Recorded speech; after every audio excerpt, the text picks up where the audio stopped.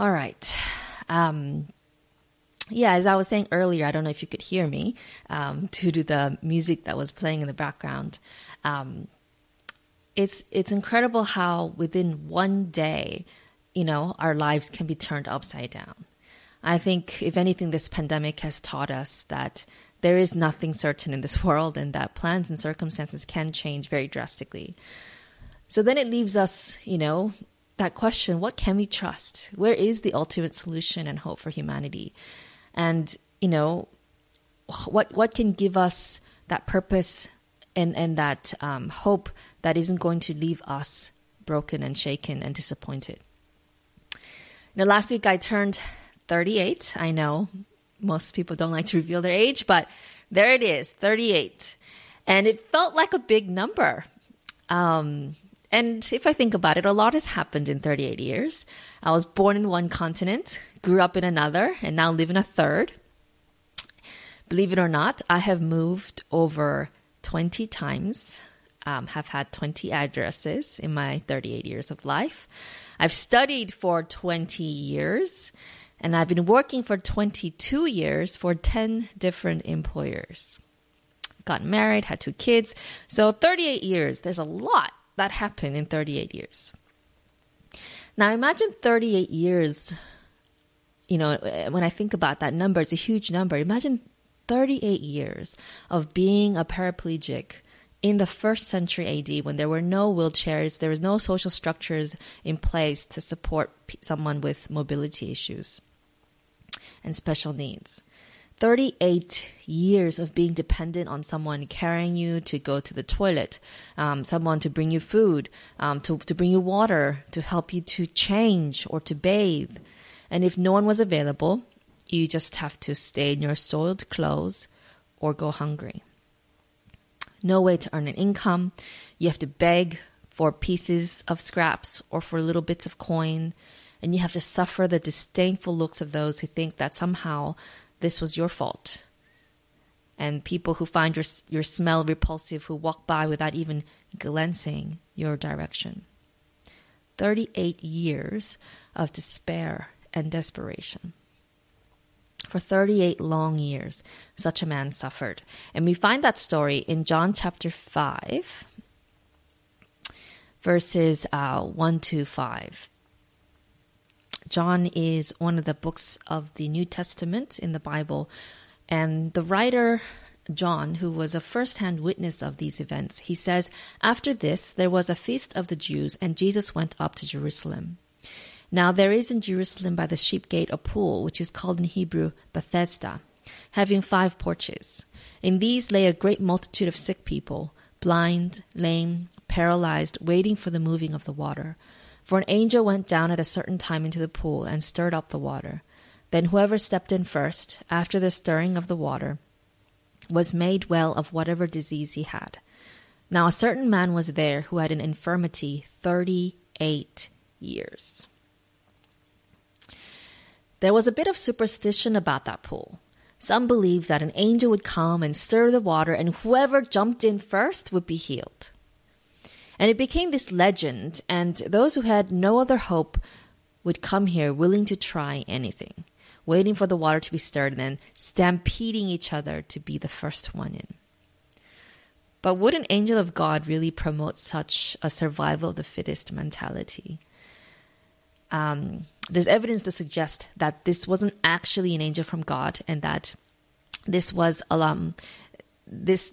in fact, in some of your Bible translations, that little portion is not mentioned, because in some of the earlier manuscripts that were discovered dating to the 1st and 2nd centuries, there is no mention of this superstition.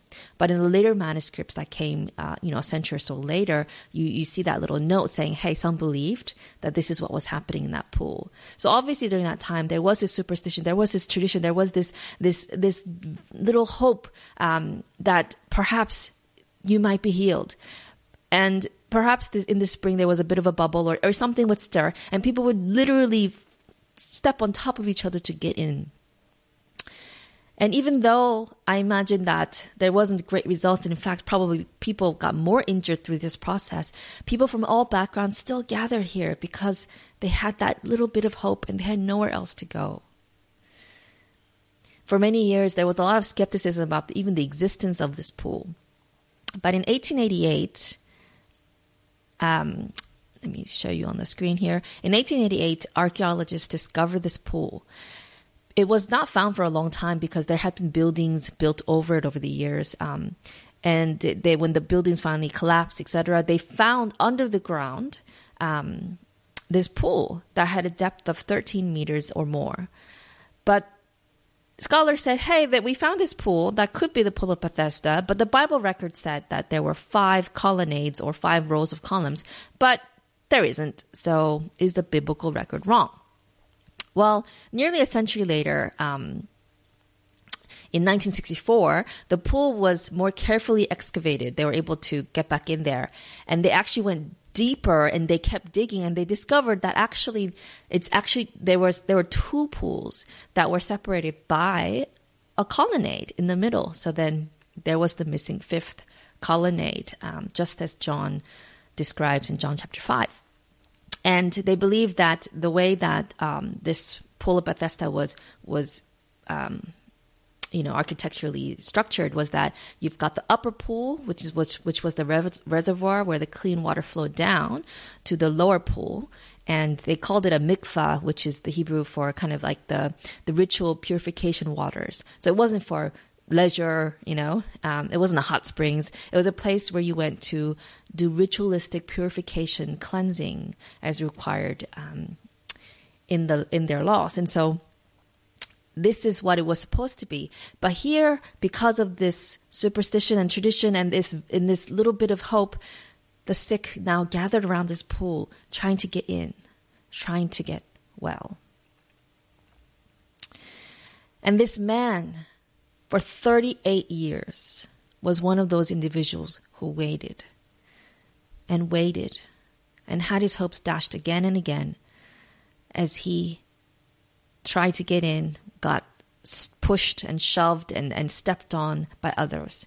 And over the years, I wonder, he's been sick for 38. I don't know how many of those 38 he's been at this pool.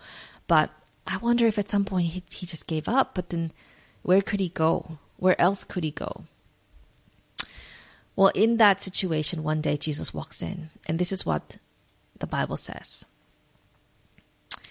It says in verse 6, when Jesus, who had come in to this pool, when Jesus saw him lying there and knew that he already had been in that condition a long time, he said to him, "Do you want to be made well?" The sick man answered him, "Sir, I have no man to put me into the pool when the water is stirred up. But while I am coming, another steps down before me." What an interesting exchange. Jesus knows this man has been here for a long time. The passage suggests that Jesus knew that this man had been suffering for 38 years. He knew what he had gone through. So why would he ask him, "Do you want to be made well?" Isn't the answer obvious? Why would Jesus ask him this? But then the answer is unexpected as well. You expect the man to say, "Yes, I do." But instead he says, "I don't have anyone to help me." And he focuses on what he believes is the solution, which is the storing of the water and someone going in first. He says, "I have no one to help me, and other people prevent me from getting in, and they are basically stealing my healing." It's so easy to turn to despair when we've been down for a long time. I can understand why this man doesn't say, "Yes, I want healing," because all he can think about is how this pool has failed him. All he can think about is how God has failed him. And I think Jesus understood his heart, because this is what happens next. Jesus said to him, "Rise, take up your bed, and walk." And immediately the man was made well, took up his bed, and walked. The Bible tells us in few words what happened, enough words to help us to understand the story, but sometimes we really have to dig a little deeper, and there was so much more to that than what is written, because, the Bible writers had limited resources and time, and they just wrote basically the structural bones of the story, and sometimes they give us details, but sometimes we have to use our sanctified imagination to really tease out what was happening. And I want to show you a clip from the Chosen TV series. So I've mentioned this, and we've watched it before, other episodes with you before. But The Chosen is a free TV series, mini-series on the life of Jesus. And this is from season 2, episode 4. And hopefully I can get this to work correctly. Here's the clip. That's him. Oh. Him. The one who's been here the longest. But doesn't belong. The sad one. Well, why do I get the feeling this isn't just a meeting? Do we need to be on the lookout? No. Now stay with me and watch.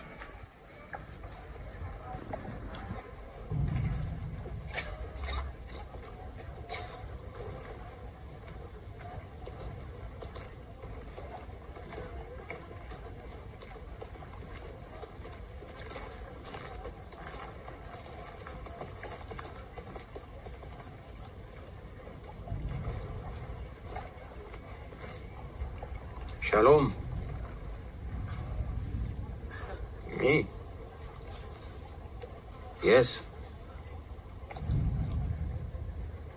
Shalom. I have a question for you. For me. I don't have many answers, but I'm listening. Do you want to be healed? Who are you? I'll get to that later.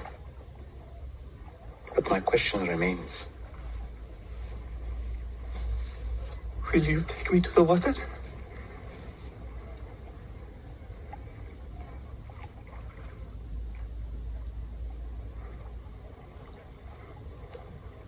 Look, I'm having a really bad day. You've been having a bad day for a long time.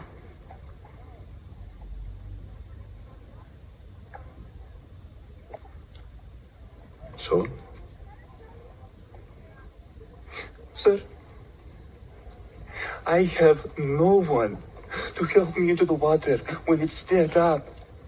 And when I do get close, the others step down in front of me.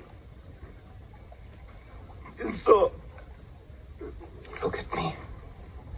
Look at me. That's not what I asked.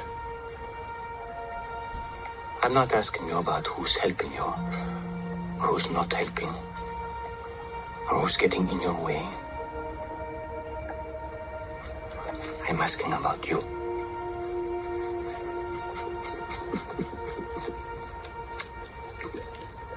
I tried. For a long time, I know. And you don't want false hope again, I understand. But this pool, it has nothing for you. It means nothing. And you know it. But you're still here. Why?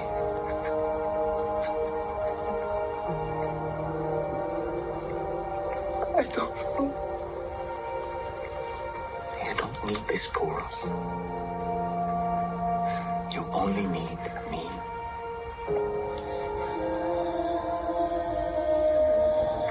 So, do you want to be healed?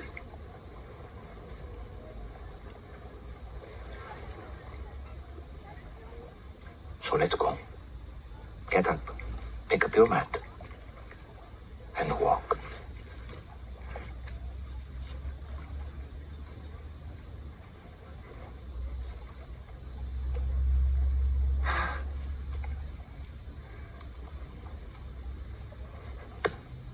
I'm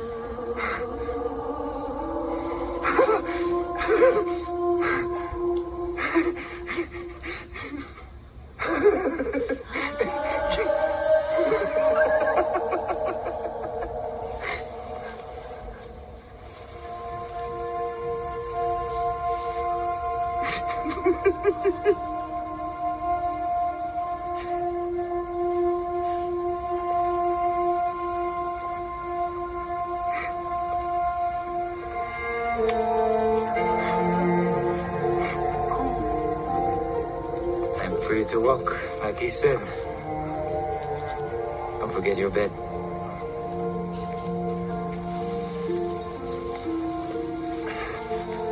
Why does this matter? Because you're not coming back here. That life is over. Everything changes now.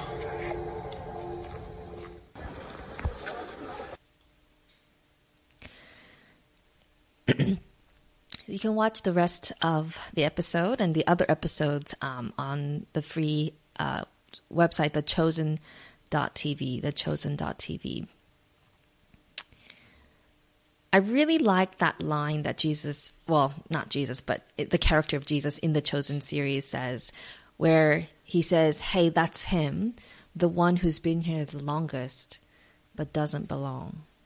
Who knows basically deep inside that this pool is not the answer, but is there anyway. I can really relate to that. Can you? I know what it's like to be somewhere that I know is not going to give me happiness, but I stay there anyway, right? Sometimes we spend hours or days or months or years investing our time, our money, our effort and lives into something or someone. And we know deep inside that this is not it. This is not where we're going to find our fulfillment. This is not what is going to bring us healing, but we stay there anyway. But it's a delusion. That rat race of whoever jumps in first winning.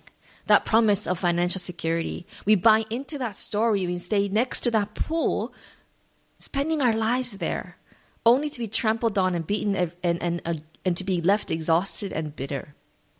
The illusion of that shimmer and shine that keeps us enslaved when God really wants to set us free. And the question that he asks us is, do you want to be made whole?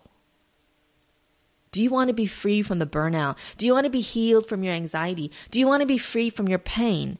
Or is the truth that we actually want to cling on to the thing? Because we still want to cling on to that false hope that what this world has to offer us is one day going to make us whole.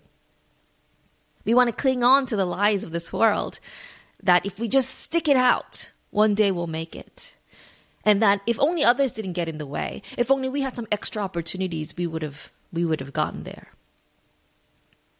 Do we really want to be made whole? Do we really want Jesus to set us free? Do we really want to live by that truth that God is all we need, that God is enough? And I like how Jesus says, do you want to be made whole? And the implication is, do you want to be made whole by me? Or are you going to stay here and wait for that pool? The path to healing requires faith and action.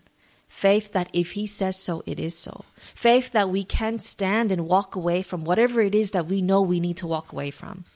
Faith that becoming whole, it doesn't make sense to us, right? For the paraplegic who had been lying down for 38 years, the only solution that he can see is the pool. And so it doesn't make sense when Jesus says, get up. Jesus didn't give him any indication of how it was going to work. He didn't describe the scientific physical process of how the muscles and the sinews would come back together.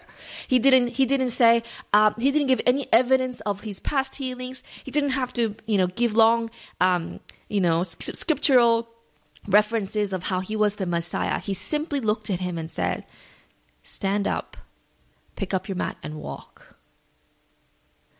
And this man looked into Jesus' eyes and saw something there he had not seen for over 38 years. And he stands up.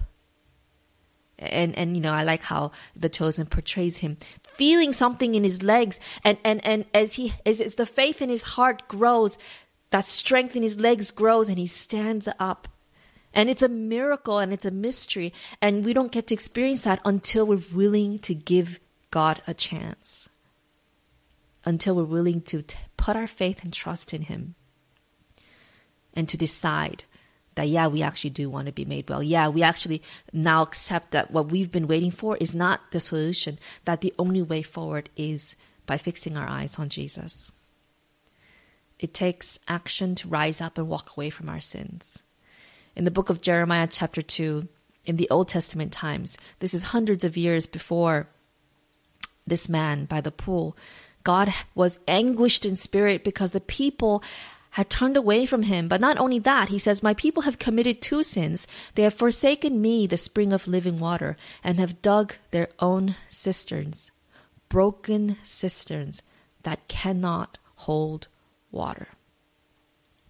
You see, we're so spiritually thirsty, we're spiritually parched, not only because we have left the source of that living water, Jesus, but we're also so exhausted digging broken cisterns that are leaking, right? So we're wearing ourselves out and getting more and more thirsty because we were expecting water here. We're expecting to be quenched, to find meaning and fulfillment and purpose for our lives, and we're not finding it. And we're so exhausted and thirsty. And God is saying, hey, stop that digging, right? Stop building your life on something that is not going to satisfy. And look at me, the source of that living water. What are you living for? Where is the best of your time and your talent and resources going towards? And when you look at that and take stock of your life, right? And be honest with yourself. Do you really want to be made whole? Do you really want to be made whole by Jesus and not by the other things that you've been working towards? The Greek words that the writer John, and by the way, in the Chosen show, it shows one of the disciples pulling out his journal, writing it down, and presumably that's John, recording what's happening. The Greek words that the writer John, in this passage, who was the first hand witness of what happened, he describes the command that Jesus says to get up and walk. And he uses different verb tenses. So for the get up, it's that one action of get up, right? You make that decision. Yes, I want change. Yes, I want Jesus. I'm going to choose to believe. But then the next set of verb there where he says, and walk. In the Greek, it actually means keep walking. It's that tense of verb tense where you are continuously walking, meaning you get up and you walk and you walk and you walk and you keep on walking. And that's the journey of that Christian faith where we decide, yeah, it might be that decision. Yeah, I want Jesus. But then you have to keep on walking. You have to keep on walking away from the thing that was the false hope that actually kept you enslaved. And you walk towards Jesus. The invitation in Isaiah chapter 55, once again, Isaiah was a contemporary of Jeremiah, so hundreds of years before the people had turned away from God. And this is one of my favorite passages. Isaiah chapter 55, God says, come, all you who are thirsty, come to the waters. And you who have no money, come buy and eat. Come buy wine and milk without money and without cost. Why spend money on what is not bread, and your labor on what does not satisfy? Listen to me and eat what is good, and you will delight in the richest affair. Give ear and come to me. Listen that you may live. Skipping ahead to verse 6. Seek the Lord while he may be found. Call on him while he is near. Let the wicked forsake their ways and the unrighteous their thoughts. Let them turn to the Lord, and he will have mercy on them. And to our God, for he will freely pardon. For my thoughts are not your thoughts, neither are your ways my ways, declares the Lord. Right? It's not the pool, right? As the heavens are higher than the earth, so are my ways higher than your ways, and my thoughts than your thoughts. Skipping ahead to verse 12. You will go out in joy and will be led forth in peace. The mountains and hills will burst into song before you, and all the trees of the field will clap their hands. Instead of the thorn bush will grow the juniper. Instead of briars, the myrtle will grow. This will be for the Lord's renown, for an everlasting sign that will endure forever. You see, all of those who are thirsty, right, who are tired and thirsty, God says, come to me, and not only will I fill you up, but I'm going to make you a fountain of water so that because of you, where there were thorns, now there's going to be trees clapping their hands with joy. I love that image. Lots of people and lots of things promise us hope and healing and stability. But only God can give us purpose, meaning, community, and healing so that we can live in freedom and peace and joy, and so that we can be a true blessing to others. And I'm not saying that it's not important to go to work and do the other things we have to do. That's not what I'm saying. Of course we have to do those things. But are we expecting those things to be our source of wholeness? Are we expecting those things to bring us meaning and joy and community? And I'm saying, no. That's not where the source of our healing comes from. That's not where the source of our peace is going to come from. And so we can still go to work, we can still do all these other things, but we have to invest in and make time for God if we really want to be made well. This is what Cynthia has discovered. Cynthia is a musician who lives in Queensland. For many years, she performed and taught at universities and was at the height of her career. But then came loss and heartache and illness. And this is her story in her own words. She writes, "For me, the kernel of truth is that there is no situation so dire that the Lord cannot use it for good. I had to experience so many losses before I found my way to Christ. My losses were pretty big, but even 20 plus years of chronic illness was not enough. Total loss of my ability to function as a musician was not enough. Total loss of my health to the point that I could not function without a carer, and it was still not enough. But here is where the miracle began to take shape. I found myself living with an Adventist lady as my carer. She did not talk about her belief, but she lived it strongly. This impressed me, but still was not enough. So many fearful things were happening in the world, but still that was not enough. Then COVID struck last year, and all of a sudden my carer was home on Saturdays, and she started listening to sermons online. My fear levels had gone through the roof, and unbeknownst to me, I had started to search for something. I became curious about the Sabbath. I became curious about listening to the sermons that my carer was listening to. And the twist in the story is that the sermons that she listened to were our sermons, our live stream at Melbourne City Adventist Church, because Cynthia's carer is Natalia's mom, Leslie. And when the pandemic closed Leslie's church doors, Natalia from our church had said to her mom, "Hey mom, you can listen to Melbourne City Adventist live stream," and she had sent her the link. And so then Leslie had started watching our church live streams, and Cynthia, who for years had been unsatisfied, right, left wanting more but not knowing where to look, she, out of all these factors working on her heart and the Holy Spirit, she decided to watch with her.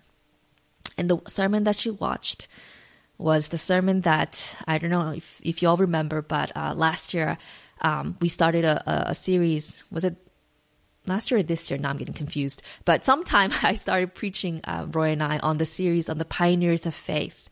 And the very first sermon on that series was about Martin Luther's wife, Katharina von Bora. And Cynthia watched that sermon and she started asking questions. And Leslie loaned her the book, The Great Controversy by Ellen White, which narrates the history of the church from the first century and to the present day and beyond, to last the events. And she was captivated. And then in January of this year, Cynthia started reading the Bible for herself, as well as the book Desire of Ages, which beautifully portrays the life of Jesus. And by Easter of this year, Cynthia had given her heart to Jesus, and she decided to get baptized. And she's getting baptized in Queensland next Saturday, is what I've been told. And I wish I could be there. Cynthia ends her story this way. She writes, "I have a firm grip on Christ's hand now, and I'm going to hang on no matter what. I've had that image ever since hearing the sermon on Martin Luther and his wife, where she hung on to Christ like a burr in a winter coat. That image works wonderfully for me, and that is how I am hanging on. I'm also finding that my health is improving and my flute playing is improving, for which I'm immensely grateful. I know in my core, no matter what lies in store, and I'm sure there are plenty of terrible things ahead, Christ can use them all for good for those who hold fast to him. Cynthia, I know you're watching. You've been watching us every week since. Cynthia, I want to thank you for sharing your story with me and with giving me permission to share your story with everyone else. Leslie, I want to thank you for your faithfulness. For 3 years, Cynthia was telling me that for years you've been showing her consistent kindness and love, and that left an impression. That made her want to know more. And so thank you for your spiritual guidance and love for Cynthia.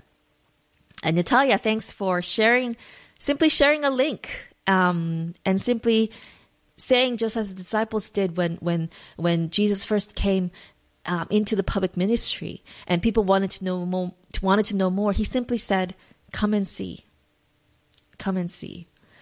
And that's the appeal that I'd like to make to you today. If you're too tired of waiting for the world to deliver on its promises, if you're tired of waiting for the people to give you the love and the belonging that you've been longing for, if you're tired of waiting for the world to become a safer place, to be a fairer place, to be a kinder place, if you're tired of keeping up with the Joneses, to keep spinning the corporate hamster wheel, to keep pretending everything's okay when it's not, I want to invite you to come and see who Jesus is and how he is different from anyone you've ever met. And specifically, I want to invite you this week to one of three things. You can do one, or you can do two, or you can do three. The first is, there is a little devotional reading plan. So it follows the Chosen Series episode, but it's really about the Bible passages themselves.